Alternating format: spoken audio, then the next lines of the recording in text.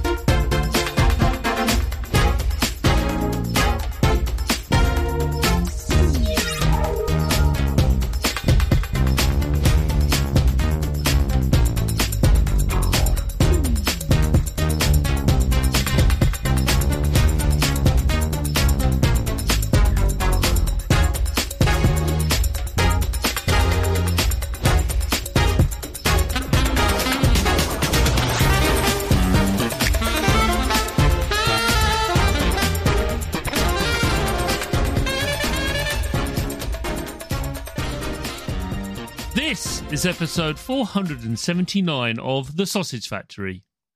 In this episode, I interview Alex Clark and Lee Stewart of Stardust Collective to chat about their space-bound disaster aversion VR game, Ziggy's Cosmic Adventures.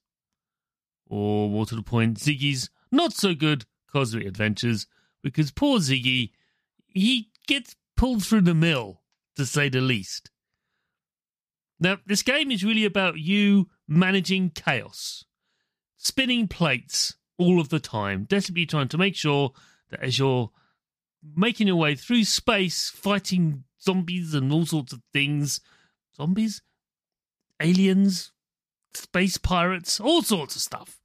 While that's happening, the ship you're in, a little podule, this tiny, tiny little vessel, is constantly breaking down all of the time. It's in constant need of care and attention. It's not in a good state. And that's what Ziggy's Cosmic Adventures is all about. It's really averting disaster, which is always on the brink of happening. Fantastic game. Really loved it. Kind of come out of nowhere for me late last year, and it's wonderful having Alex and Lee on the show to chat about its creation. So let's stop, babbling about and just move on to the main event, shall we? Chris, please, take it away. Hello, Alex and Lee. Hey, Chris. Hey, Chris. How you doing? Well, could you tell us who you are and what you do? Sure. So I'll start, I guess. I'm Alex, and obviously why we're here is we just made Ziggy's Cosmic Adventures, so I'm obviously a game developer, but in that I am primarily programmer, but obviously being an indie team, we bounce a couple of roles on our heads, so we have marketing and design in there as well for me. Yeah, and I'm Lee, another part of Stardust Collective. I am the artist of the game. I did all the art. I designed Ziggy, most of the game design, the cockpit layout. All of that's on me, as well as general management of the projects. That's your fault, okay? Especially that hammer. Nice work. Thanks.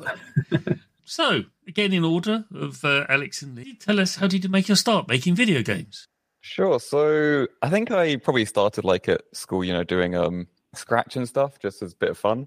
But I started more after during uni, getting bored in lectures, so just making little small games. And then eventually we did a game jam. This was the GMTK game jam in 2020. And this was immediately after graduating uni. And that's sort of what started this game and also started the studio. Yep, and I've been in the industry for over a decade now, working in AAA across a variety of studios. I got started going to school, like a lot of people, getting into game art because I really like art. I was always into it as a kid. And it was a pretty natural progression to go from, my 2D drawings into 3D and then getting a job in the industry. Yeah, I guess I should mention the university, I did do computer science. So that was the programming part of that. Yeah. Okay. Next question, and this could be answered in a collective way or individually. What do you believe are your biggest influence? I think there's for the game we draw quite wide range of influences. There's a lot of games we look at, okay, how did they do this? How can we take what they've done well and stuff like that? I think one of the big ones for that, which I think is true for a lot of VR games, just because of the size and polish in it, is Half-Life Alyx. We look at a lot of the interactions and general design of that in terms of how we design lots of the early interactions. But also in terms of VR, there's games like I Expect You to Die in terms of their like fun interaction design. But I think on the space side, Lee can talk a bit more on that. Yeah. So our biggest inspiration, I'm a huge Nintendo nerd. I've been that way since I was a kid. So my personal influence is Nintendo games. They make high quality things that are really fun, accessible for everybody. So Star Fox, growing up with that, I really liked what they did, but that hasn't really evolved in a considerable amount of time. So we took a look at Star Fox and what can we do that they've done, but hopefully better and in VR with all of our extra things on top. So that comes down to like the mission structure, the types of characters in our game, and how you unlock different paths, the arcadiness of it. So that was probably one of our biggest influences in the design of like our worlds. Yeah. Okay, that's fair. It's just drawing from other creative efforts and then building on them. Standing on the shoulders of giants. That's fair. So, next question. But what video game developer do you admire most and why? Yeah, I guess it's a difficult one because I often think more of the game than necessarily the team, because obviously you see the game first. But I think, it would be like Valve in terms of obviously their efforts, although they're a weird company, so make weird decisions sometimes. And then there's also Supergiant games. Do I mean Supergiant or Supermassive? I always get them mixed up. But the Pyre and Hades and stuff. Yeah. Often mentioned when I asked this question by many guests, and rightly so. What about you, Lee? Being a Nintendo guy, Shigeru Miyamoto is like the first influence I ever had. He's the guy that made a game that I really liked and made me want to make games. So he's the inspiration for, my entire career, basically. Past that, Eiji Aonuma, under him, the entire Zelda team. But aside from those two, Hideo Kojima, I really admire his attention to detail, the worlds he builds, and that's something that I want to bring into the productions that I make. In Ziggy, there's a tremendous amount of detail that, that we can interact with the cockpit and our worlds, something that I'm trying to push as far as I can, much in the same way he does with his games. So, last question of the first half. Here we are. What are you playing right now? There's some small games which I'll like dip into. Like recently I played Hacknet, which is this sort of hacking game where it's all like sort of text-based and console-based. But I always come back to the games that I've had hundreds or maybe thousands of hours in. Like Dota 2 is quite a number of hours sunk into that game. Yeah, and myself, we've been mostly playing Ziggy and bug fixing and testing the game.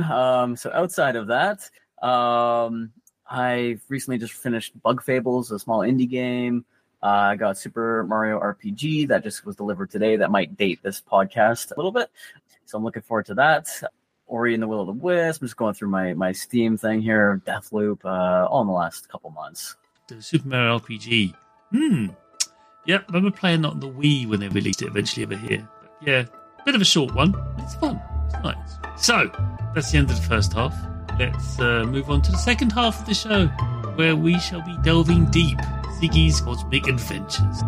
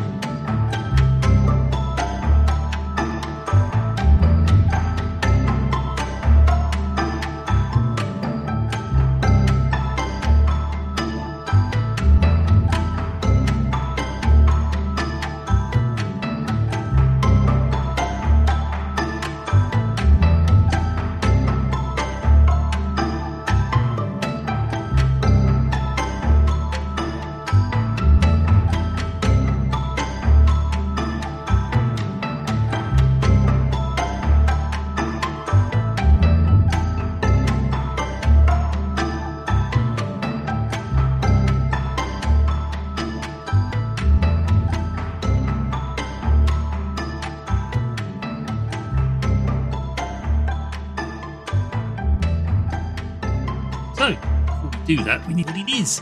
Zeroth question. What is Ziggy's Cosmic Adventures?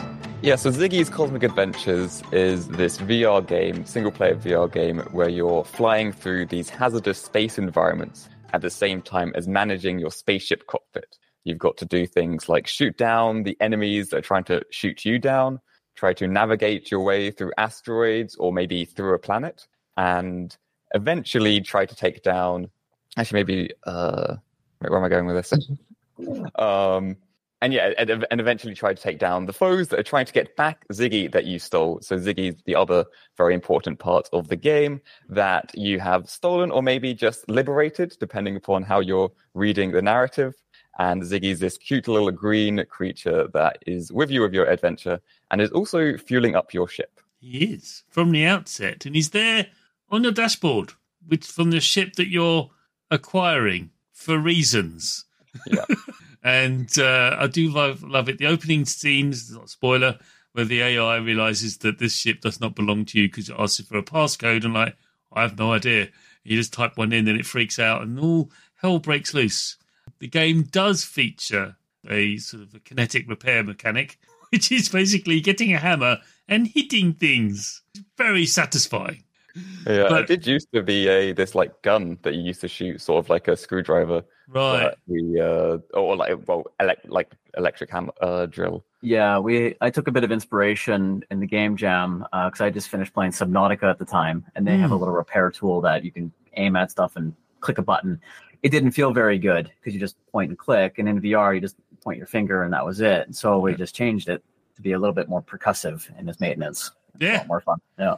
There is Star Wars Tales from the Galaxy's Edge, which is another VR game that has a multi-tool, but it's very precise, and you've got to do screwdrivers and do welding and all sorts of... It's a very different tool, very different thing, and a very, very, very different game. So, but there's other than that, yeah, kind of the same, right? No.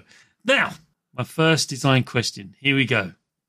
There's definitely a sense of plate spinning, the only way to describe it, in Ziggy's Cosmic Adventures. Basically, you're constantly monitoring the state of your plates, whether it's air, temperature, fuel, guns, stability, all of these things, everyone, you have to monitor. Some need more monitoring than others.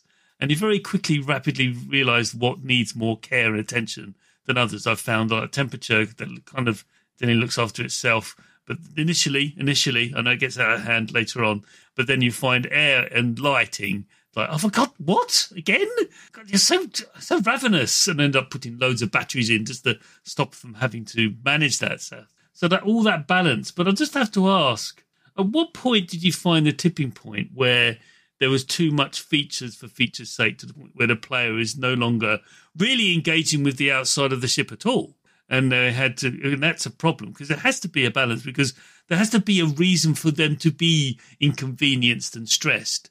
And I say stressed in a positive way, everyone, not a negative way, because that's excitement stress, not anxiety stress. So, well, how did you find that? How did you find that very careful balance? So I think you've done a really good job.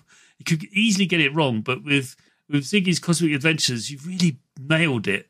Fine balance between the greater point and the micro point. Talk us through that. Yes, so I think one of the things is that we ran out of space in the cockpit to fit more interactions in, more different things to do.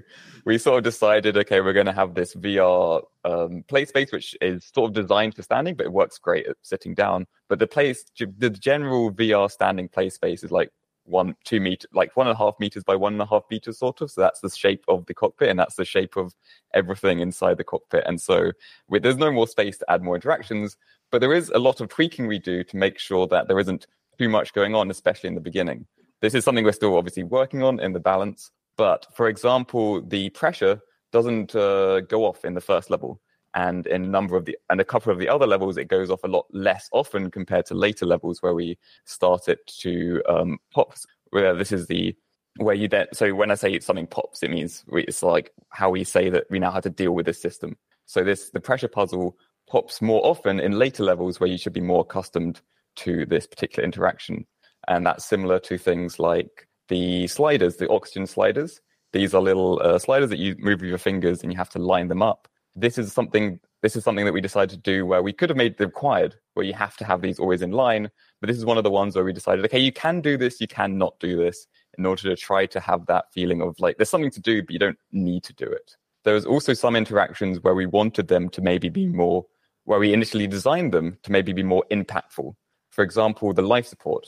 There's a series of buttons that you press underneath the life support to turn on the display again after you run out of energy. Previously, we thought of designing this so you had to do this input of buttons in order to re-enable oxygen entirely, which meant you had to do this before you started breathing again, which again is quite important. So this was one of the things where we decided we will make it so it is just the display, which means it's still an important thing you might want to do as it gives you important information, but it's not as required and it's not quite as urgent as it might need to be. I think, the big thing was trying to make the,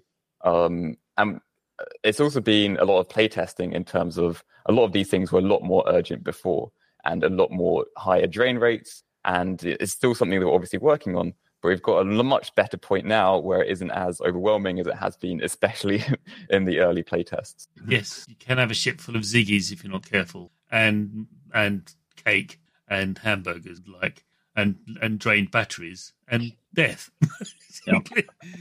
I should also mention that a lot of our systems are completely optional. Players don't need to interact with them. If you don't want to use your shields, you can just use the hammer more. You don't have to create bombs. You don't have to use your gun overdrive. You don't have to do any of that if you don't choose to. You can keep the lights off the entire time, which means you don't need to use a battery if you're familiar enough with the cockpit. So that takes a lot of the pressure off, which is something that isn't really telegraphed to the player. They need to figure that out as they play through the game. Be like, you know what? I don't need to worry about that because I won't die if I don't pay attention to it. But yeah, it was definitely a challenge to make sure that, we weren't, like, the original design of the game was mostly cockpit management with a small subset of flying. But then we made a nice flying system that was super fun. And we're like, okay, well, now we got to, make that 50-50 the experience. So we put a lot less pressure on the cockpit.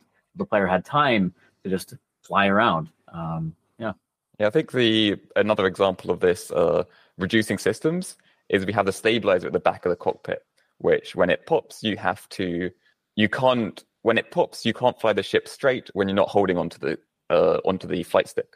Previously, it would not fly straight even if you were holding onto the flight stick, which made controlling the ship very difficult. But we decided that it would be a bit nicer to the player if when it pops, it was just affecting it when you're not holding onto the flight stick, and it also affected the gravity. So the gravity can turn on and off depending upon whether the stabilizer is popped. And it's been a lot of iteration for sure. This does lead me on, really, because you mentioned about the relationship with the flight model and how that improved over time. I just want to ask you, in Ziggy's Cosmic Adventures, the relationship between what's going on externally from the ship versus internally. Now, speaking for myself, I spent, because this is how I play games like this, I like stability and calm within my own environment before I go off and exploring off and shooting off. Does mean my pace of play is quite slow, but I'm happy with that because I like the experience. Everyone has their own way of doing it. It's slower, yes, but at least everything works. So all I have to say is, can you tell us the evolving relationship between what's going on externally to the cockpit and internally? Because you hinted at it earlier, but just expand on that for us, please. Yeah. Originally, we didn't have much interplay between the external cockpit and the cockpit itself. And we kind of solved this design problem by introducing pickups. So if you're good enough and you know where they are in the levels, you actually don't need to generate Ziggies to make more batteries. You can ignore that by finding them throughout the levels and picking them up in your mailbox. That would be the only interaction you need to do. So another thing that we added early on was the points, which plays into our trophy system and high scores, part of the arcadey nature of the game. By having enemies give you a set amount of points instead of just being enemies for the sake of enemies, it provides an incentive for the player to replay the levels, to go for a higher score, to unlock our bronze, silver, gold, and cosmic trophies that the player can get in their cockpit, which will unlock cosmetic rewards, which aren't there yet. That's the thing we are adding post-launch, but it is in the works right now. Yeah, and I think the big thing is it can interact. Like if you get better at flying, it means sometimes you don't have to do as much management, because it depends how you want to play. So if you are shooting down more enemies, then you won't need to use your shields as much, or you won't need to repair as much. If you are flying through the levels faster, then that means that you don't need as much life support, because that's a time-based system where it's always ticking down. So if you're just stopped, then that does mean that you're not making any progress with that battery that is being consumed.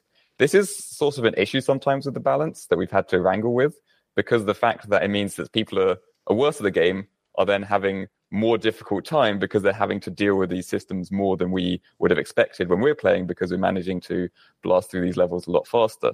And it is something we've tried to address. Like one of the things I think before is that our engines would be a constant rate, where if you're going at double speed, it'll be double energy. But I think we changed that. So if you're going double speed, it was a bit more drain, to try to make it so it wasn't as punishing to be going as slower.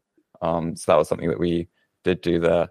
And I think the other big thing is, so in some of the levels, there's also external influences on the cockpit. For example, in one of the levels, it's very, very hot. And so that's where you've got to affect the temperature more.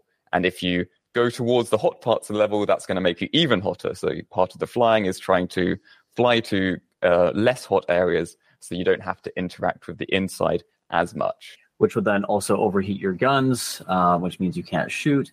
And on the flip side, we have a level that's cold and freezes the ship.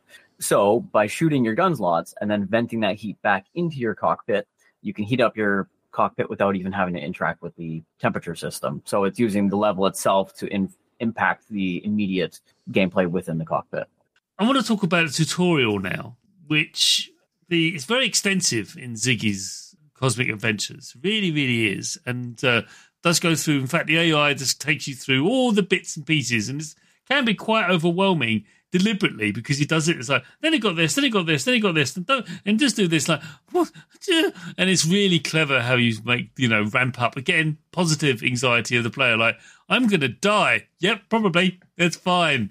But what I love about the game is really how you discover things by yourself. You don't tell them. You give them the mechanics, but it's the discovery aspect of it. So tell us, when designing that tutorial, which is really well done, I know how hard it is to make really good ones, but Ziggy's Cosmic Adventures is a really good tutorial. Tell us, how have you found reining in telling them the player too much? So I think one of the things is that anything that we don't tell the player is not required to beat the game. That's one of the things we wanted to make sure. So we're trying to teach everything that you will need to know this in order to beat the game, but not try to tell them too much necessarily, partly because of length of tutorial is already pretty lengthy as it is right now. But partly also because we found that people really enjoyed looking through all their different drawers and cupboards inside of the ship. And so we wanted to keep some of that in there, some of the discovery in terms of, what's going to be in this drawer, what's going to be behind this cupboard. And that's sort of like a little bit of discovery there. But there's also, in the gameplay side, it's difficult to teach people, like the fact that it's difficult on the gameplay side to necessarily teach them, hey, you don't need to use your shields. It's sort of, if people have shields, they're going to want to turn them on. But I think it's a nice learning moment for them when they flick the switches off and they were like, maybe I'll turn this on later. So I think that giving that discovery was something that people did enjoy, and so we kept in. Yeah, our tutorial is a bit front-loaded in the design. You go through it once and then you're in the game.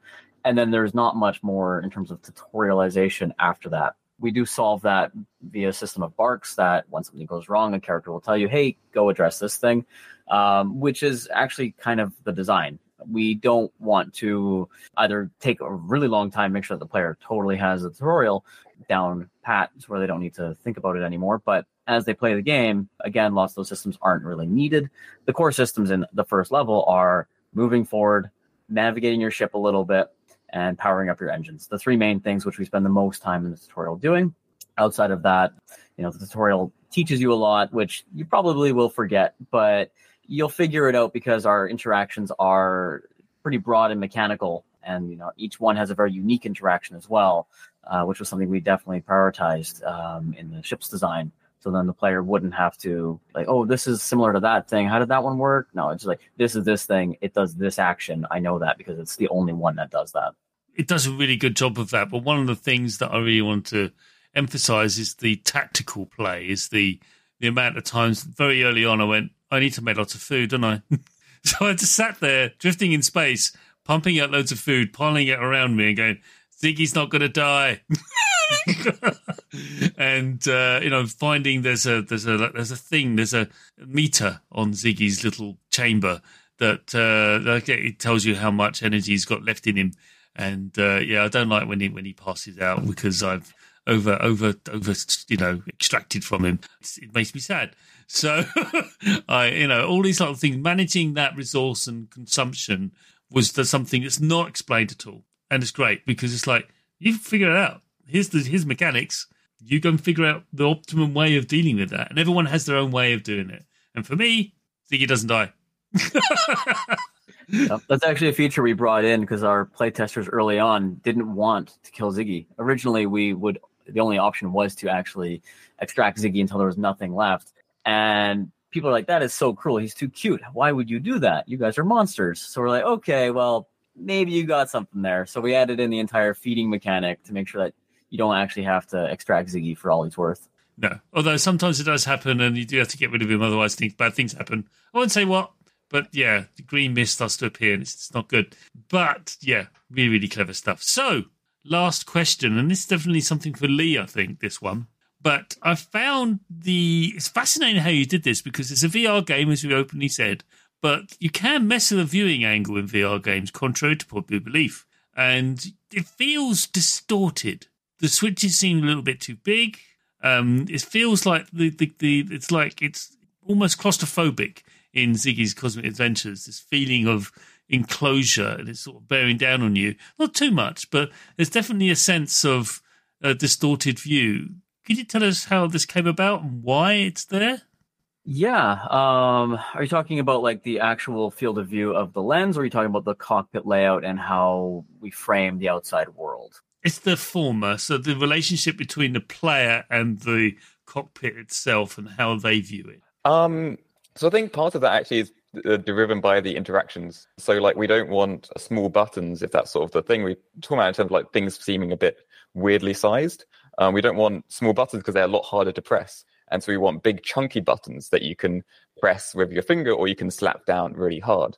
And that's sort of similar with also our switches. We sort of have them definitely oversized compared to what a normal light switch would be. But that makes it a lot easier in the VR interaction in order to, again, use a finger or you can slap it down with your entire hand. There is also some people say about not being able to see too much out of the cockpit window, which may be also sort of coming into that, which Lee can talk about.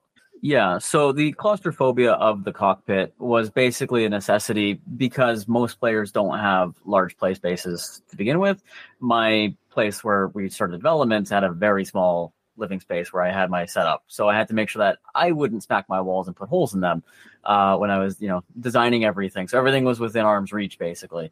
The cockpit window itself, I know a lot of players, and especially new players to VR, they do get motion sick. So the frame of the cockpit itself, the window, extends fairly far into the distance. The player doesn't go that far, but it helps to provide a reference point around them, as well as a lot of our systems. The shield system and our system information display are pushed further ahead to help frame in the action. It does cut off a little bit of the play space view, but most of the action is centered on the screen anyway. So that's the reason why it may feel a bit claustrophobic, is to help with some VR sickness, but also because that information is fairly relevant to the player. By having them, stand in the center of the cockpit and have those systems further out, they can easily see them without having to spin around and look away from the, where they're actually flying. Yeah, I think one of the other big things in terms of the cockpit view is the fact that we have so much inside the cockpit that sort of it slowly as well starts to eat into the outside view as well. Okay. I do think that really adds to the experience and really helps. And it makes a lot of sense that you have these big, oversized switches, and rather than touch pads and buttons within buttons, that would make no sense in the context of the game. And there has to be some conceit there. And that's fine. It really adds to the experience. And of course, there is, of course, floating Ziggies everywhere. So if you're not careful. Right. Ziggy's Cosmic Adventures. It's been developed by Stardust Collective. Name's right. Where's that come from? It's a great name. So, we're David Bowie fans. The reference might be a bit obvious with Ziggy Stardust. Yeah, that's pretty much it. We had to make a fun space theme to our game, and, he kind of had a great name going for him. But like Stardust itself, we're making a space game. That makes sense. It was meant to be a temporary name. All of this was, but it actually just stayed with it for the production. Okay, well, we can't change it now. We're too attached to him. So we kept it. Yeah. For reference, in the game jam, Ziggy was also called Ziggy. The overall game name was Ziggy and the Not So Good Adventures Through the Cosmos. So a bit more of a mouthful. So we slimmed that down slightly. We do have in the game, like we call it Ziggy's Cosmic Adventure, but on the logo itself, it says Ziggy's Not So Good Cosmic Adventure. You can read that how you want. If it's Ziggy's perspective, sometimes it won't actually be that good. Kind of like Conqueror's Bad Fur Day, right? In that vein. I must confess, I did leave the one that's on the dashboard alone. Like, no, you stay there. You're fine. You're the original Ziggy. Leave you alone. We do have an achievement for keeping that original Ziggy alive throughout the entire run. It's challenging. It's challenging. It is. Especially if you lose gravity in the ship and then all the Ziggies start getting bunched together. Good luck figuring out which one was the original. So, and what platforms is Ziggy's Cosmic Adventures? So it is available right now on MetaQuest and on Steam. That is Quest 2 and up, so that's Quest 2 Pro and 3. And on Steam, PC VR, so it is VR required, and so all PC VR headsets should work. We are looking at other platforms, but that's not announced yet. Yes, I played on my MetaQuest 3. It's great. Works a treat. Yeah, one thing we can say is that we are making a version for Quest 3 that will be specific to that platform with enhancements for the visuals. Yes, it's a bit of a beast, isn't it? So you can actually do that. Although it doesn't run that hot, I've found. But yeah, good stuff. I do not regret that purchase. I did upgrade from a 2. So yeah, big fans of the Quest. It's good stuff. So here we are. It's been wonderful having you both on the show. It really has. You've been fantastic guests and very open and honest with the design and creation of Ziggy's Adventures. Thank you very much. Thank you as well. It's been a good time. And there it is. Another episode in the can. Thank you so much for listening. It really is very much appreciated. Next episode, we have 480. Wow, that's a number. We'll feature Core Keeper. And I'll be talking to Frederick Pantera and Julian Seifert-Ozulski of Pugstorm. They're the developers of this extraordinarily deep and complex game that keeps on and on giving to the player the more they pile in. It's one of those, everyone. It's a survivor builder, but it's, really, really rewards the player's curiosity and their drive to continue. And we'll talk about that next week, but until then, bye! You have been listening to the Sausage Factory podcast, part of the Cane and Rinse Collective. Support us for just $2 per month at patreon.com/Cane and Rinse for early, extended, and exclusive podcasts. Find us on Twitter, Facebook, Instagram, Twitch, YouTube, and at our website, caneandrinse.com.